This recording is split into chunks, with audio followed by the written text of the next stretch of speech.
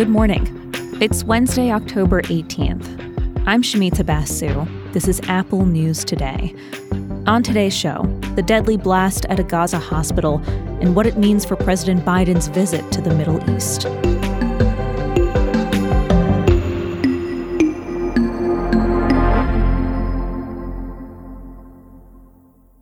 Hundreds of people are dead in the blast at a hospital in Gaza yesterday.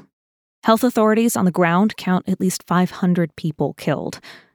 Al Ahli Arab Hospital was full of civilians, those who were too sick or injured to evacuate the area, as well as displaced people looking for safe shelter. A survivor, Dr. Ghassan Abu Sittah, with Doctors Without Borders, was on NBC. There was an almighty missile shriek and then a big thud, and the false ceiling in the OR fell on top of us. There are lots of children, very young children, whose bodies were laying on the floor. During times of conflict, hospitals and medical personnel are supposed to be protected under international humanitarian law. There are a lot of conflicting claims as to what happened, so we're going to go slowly through what's known and point out where accounts and accusations differ. Palestinian officials say the hospital was hit by an Israeli airstrike. It was in an area that the Israeli military had told civilians to evacuate, an order that the WHO called impossible for the hospital to carry out, given the critical condition of many patients and lack of alternatives. Israel says the hospital was hit by rocket fire from Islamic Jihad, a Palestinian militant group that's smaller than Hamas. Israel says its radar detected rockets firing from inside Gaza at the time. Islamic Jihad says those claims are false, that the angle of the strike and the scale of the destruction point to an Israeli attack. The deadly explosion and waves of new civilian deaths come as President Biden is taking meetings in the region. He touched down in Israel today, as planned, but in the wake of the hospital blast, Jordan canceled a planned summit that would have included Biden and Arab leaders in the region, from Jordan, Egypt, and the Palestinian Authority, a group separate from Hamas. Earlier, Biden said he was, quote, outraged and deeply saddened by the explosion. After arriving in Israel, Biden acknowledged that many people weren't sure what happened, but that he has reason to believe Israel was not responsible. His administration has spoken about the need for all sides to protect civilian life, but also consistently supported Israel's right to retaliate in Gaza for Hamas's October 7th attacks on Israeli civilians. One phrase you might be hearing a lot more of, especially in the wake of the hospital blast, is fog of war. That is the initial uncertainty about important facts in the midst of conflict. In this case, with the Israeli government and Palestinian militant groups blaming each other, an independent assessment of the damage to the hospital is needed to determine responsibility. Even if there's eventually consensus about the deadly blast, the blame being traded right now is already having a wider effect. Protests are breaking out across the Arab world, with demonstrators blaming Israel for the hospital deaths. The regional situation is much more tense and dangerous than when the White House originally planned Biden's trip. This visit was intended to show American support for Israel, was also to ease tensions in the region, work with Arab leaders, and open up the possibility of getting humanitarian aid into Gaza and evacuating Americans who are still trapped there. But the latest deadly events make Biden's mission much harder.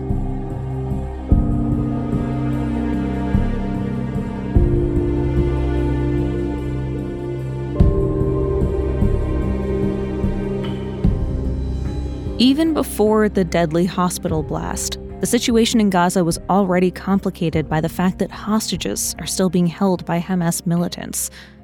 Hamas says it and other militant groups are holding 250 people captive. Israel's military has a slightly lower number.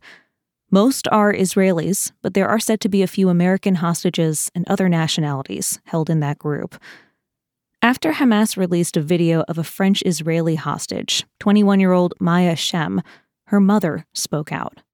I'm begging the world to bring my baby back home. She only went to a party, to a festival party, to have some fun. And now she's in Gaza. and she's not the only one. Qatar has been playing a key role as a mediator in the hostage negotiations with Hamas. It has good relationships with leaders in Gaza and has worked closely with the U.S. on hostage negotiations in the past. But the outrage over the deaths at the hospital in Gaza is bound to complicate any potential release deal. Israel has historically swapped Palestinian prisoners to release hostages, sometimes releasing hundreds of Palestinians per Israeli captive set free. But Bloomberg reports that there have recently been some questions inside Israel about this policy. Some think Israel has given away too much to get Israeli prisoners home. And in some cases, detainees who were set free went on to take up arms against Israel. One prisoner released in 2011 was Yahya Sinwar, now a top Hamas commander. Israel believes that he planned the October 7th attacks. He's now a leading target for Israel's military.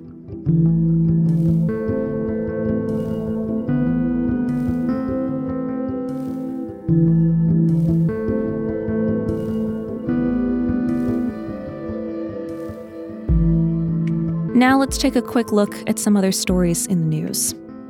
There is another vote for Speaker of the House expected today. Yesterday, Jim Jordan failed to win enough support of his fellow Republicans to get the job. After the loss, Jordan said he was ready to keep going for as many rounds of votes as it takes. Great conversations, great discussions with our colleagues, and frankly, no one in our conference wants to see any type of coalition government with Democrats. So we're going to keep working, and we're going to get to the votes. In legal news, Alec Baldwin may face new charges tied to the deadly shooting incident on the set of the Western movie Rust. New Mexico prosecutors say there's new evidence in the case that they plan to present to a grand jury. Earlier charges of involuntary manslaughter against Baldwin were dropped.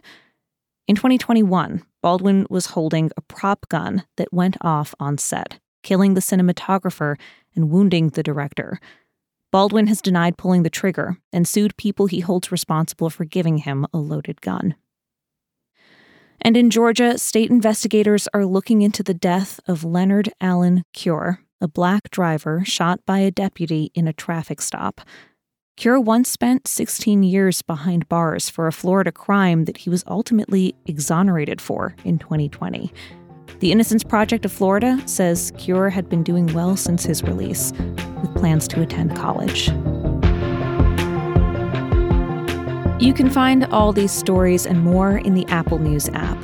And if you're already in the News app right now, take a listen to a narrated article from Time magazine about Martin Scorsese.